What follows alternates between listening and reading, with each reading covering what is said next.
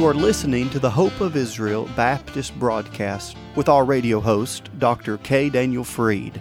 Over the next few weeks, we will be listening to excerpts of powerful preaching and singing from our national conference, which always takes place the week before Memorial Day. We pray that these live recordings will be a blessing and a help to you as you seek truth and a closer walk with God in these days of uncertainty. And now, here is our broadcast for today. But when we talk to those folks, what message are we giving to them? That's the doctrine that's found in verse number 21. For he hath made him to be sin for us, who knew no sin, that we might be made the righteousness of God in him. Verse 19 says that God was in Christ reconciling the world unto himself, not imputing their trespasses unto them. The first doctrine is the doctrine of the incarnation. God became a man. The second doctrine is the doctrine of intercession, the doctrine of evangelism. We go out and we beseech folks to come to Christ. But that last doctrine is the doctrine of imputation. The doctrine of imputation. I want you to look at verse number 21. For he hath made him, that he is God the Father, hath made him, Christ, to be sin for us who knew no sin, that we might be made the righteousness of God in him. When we get to the doctrine of imputation, that is the message of the cross. Paul said, for the preaching of the cross is to them that perish foolishness, but unto us which are saved it is the power of God. The cross is not the front door that gets you into the Christian life. Friend, the cross is in and of itself the Christian life. It is a crucified life. It is a life that is lived in the shadow of the cross. You have no power in your life outside of the cross, no power to be saved, no power over sin, no power to have victory in your life outside of the cross of Christ. And I want us to see this afternoon, just for a moment, the doctrine of imputation. What does it mean to impute? There are some denominations I've come in contact with in Indiana, talking to some folks who used to be in those denominations, some of the old-time Methodists, and they believed in what was called an imparted righteousness. That God would impart righteousness unto folks. He would allow them to have it, and if they messed up bad enough, that righteousness could kind of be reeled back in because they didn't want it. It was simply imparted. But I want us to understand, I'm not talking about an imparted righteousness that God gives. I'm talking about an imputed righteousness that God gives to sinners based on the work of Christ. But I want us to understand the imputation here that I'm talking about. God made Christ to be sin for us. What exactly does that mean? What exactly does that mean? Let's stop just for a minute. Anytime we hear Calvary preaching, we always talk about what happened at the cross. We talk about Jesus being taken into the pavement there before Pilate, and he's put on trial, and that whenever he's turned over to the Jewish authorities, we talk about how that they mistreated the Son of God. And I want to just say, we talk about the physical sufferings of Jesus, and may I say that Christ has suffered more than any other man ever would have suffered. His visage was marred more than any man, his form more than the sons of men, Isaiah said. And we think about the physical sufferings of Jesus. My, oh my, could you imagine the physical suffering of Christ? How that they blindfolded him, they planted the crown of thorns, put it upon his head. They took the reed and smote him on the head. Cleared their throats and spit in his face. Prophesying to us, tell us who it is who smote thee. Not a single one of us men would take that sitting down. We would rise up, double up our fist, and do our best to let them know we're not going to be treated like that. But no, he was led as a lamb to the slaughter, as a sheep before his shears is dumb, so he opened not his mouth. And may I say to you, not only did they do that, but friend, they took that cat of nine tails. You know the story, how they whipped the Son of God. They tied him to that post. They would have whipped him, ripping off pieces of flesh and ripping off pieces of the muscle, all the way down to where Jesus said in Psalm 22, I may tell all my bones. You could see the bones on the inside of the chest cage, if you will, of the Son of God, just because of the trauma that was caused by that cat of nine tails.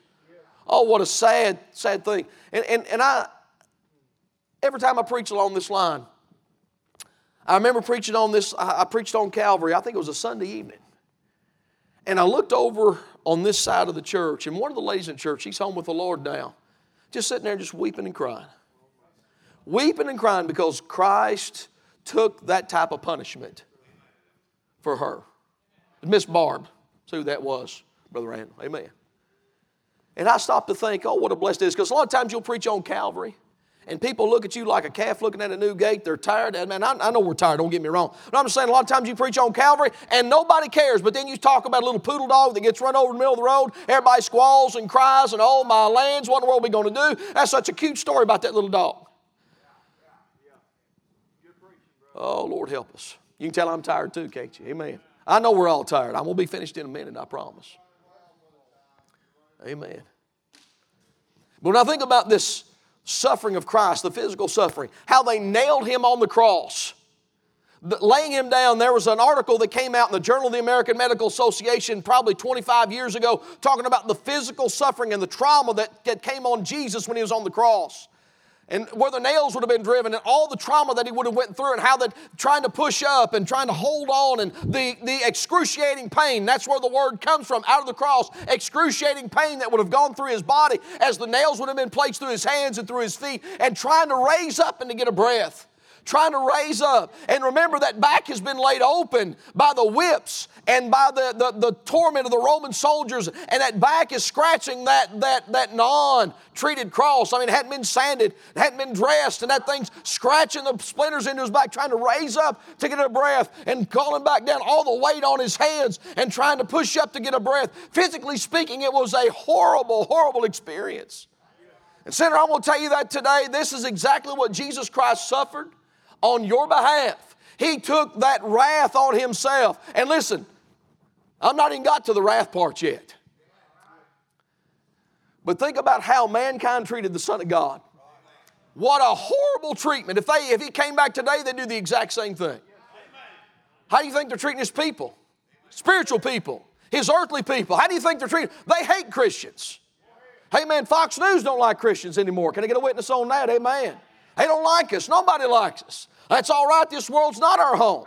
We don't need to drive them tent stakes way too deep. Amen. But they would treat Jesus the same way today if He were to come back today. Have no use for the Son of God. Couldn't care less about Him. I'm telling you, just a wicked crowd. Peter told them, you have taken wicked hands. You've crucified the Lord of glory. And that's exactly what happened. But may I say to you, not only are there the physical sufferings of Christ, and those are terrible. To stop to think about the physical sufferings, the psychological sufferings that took place on the cross. The folks who walked by and said, oh, let's go and wag our heads as we pass by. Oh, who are you? Who are you? Oh, come on down. Let's see if He's the Son of God. Come on down. Come on down. Oh, is He calling for Elijah? Is that who He's calling for? Hey, let's just sit down and watch Him here. The folks wanted entertainment. That's all they were interested in, is entertainment. That's it. They couldn't care less about the sufferings of that man. And mankind took the wrath that they had out on Him from the time of His trial to the time they nailed Him on the cross. Mankind took every bit of wrath out on Him because this is exactly how we would treat God if He were here. But friend, at 12 o'clock noon, God shut the lights off. And friend, when God shut the lights off, that's when 2 Corinthians chapter 5 and verse number 21 came into play. Because in the darkness where no man could see, behind the veil, behind the cloud, if you will, when darkness covered all the land, a transaction took place between the Father and the Son that nobody else could be privy to. And what happened in that moment? The Son of God became sin. He became that Word. He became my sin. He became my wickedness. He became everything that I don't want to be anymore. He became sin for me so that God would punish Him in my place. Hallelujah. Thank God for that. Oh, friend, that's why heaven's going to be a wonderful place, because there's no more sin, because the Son of God died to deliver us from sin. Thank God for that. Think about that, friend. On the cross, God had, I don't know exactly how it took place. I don't know. Some of you men, you tell me, I'd love to hear. Somehow God imputed all of my sin, all of your sin, upon the Son of God. Preacher, that's not true. That's not true. All we like sheep have gone astray. We have turned everyone to his own way, and the Lord. And that's capital L, capital O, capital R, capital D. Jehovah God hath laid on him the iniquity of us all. God took my sin and He placed it on Christ and He punished Him in my place. And in the darkness where nobody else could see, you heard, Eli, Eli, lama sabachthani, my God, why hast thou forsaken me? God turned His back on His Son. And for the first time in all of eternity, the Son and the Father were separated. That fellowship was broken. That love was not experienced. That communion was gone. And that was because He did not want me to be separated from Him for all of eternity. He turned His back on His Son so that I would never hear the words, "Depart from me, I never knew you." Oh, bless the Lamb of God, friend. I'm going to heaven because the Son of God took my sin upon Himself and died under the wrath of God in my place, so that I can have eternal life. Hallelujah. Hallelujah. Thank God. I stand here today on my way to heaven. If I die in a wreck going up 75, don't weep for me. I'm going to heaven. I'm going to heaven. How do you know that I'm going to heaven? How do you know that? Well, there was one day, I didn't know anything about going down to the front of the church. I didn't know anything about that. All I knew was the folks in that little country Baptist church said something I didn't have. And I bowed my head in the back of the church and I said, God, I don't understand everything about it, but God, the folks in this building got something I don't have. And God, I know I am not saved. And I just said, God, save me. That's all I did. And at that moment, I passed from death unto life.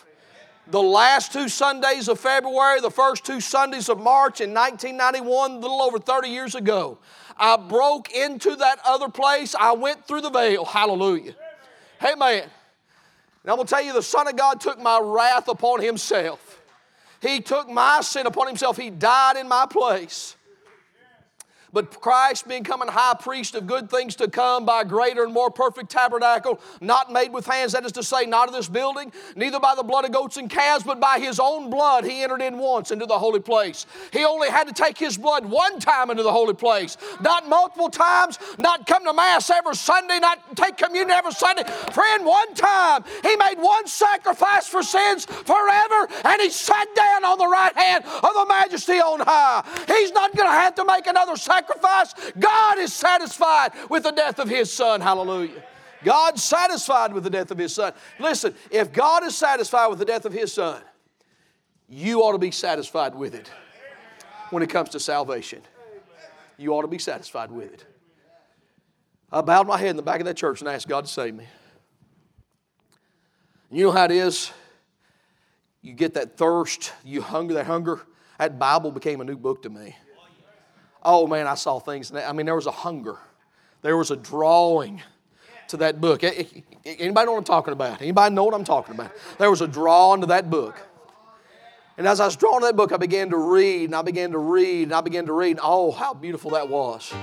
You are listening to portions of the Hope of Israel National Conference, which takes place each year the week before Memorial Day. This is a prophecy meeting with an old-time revival spirit as Bible-believing Christians from around the country gather together to stand with Israel. If you would like a copy of today's message, please call us at 844-644-4426. Once again, that number is 844-644-4426.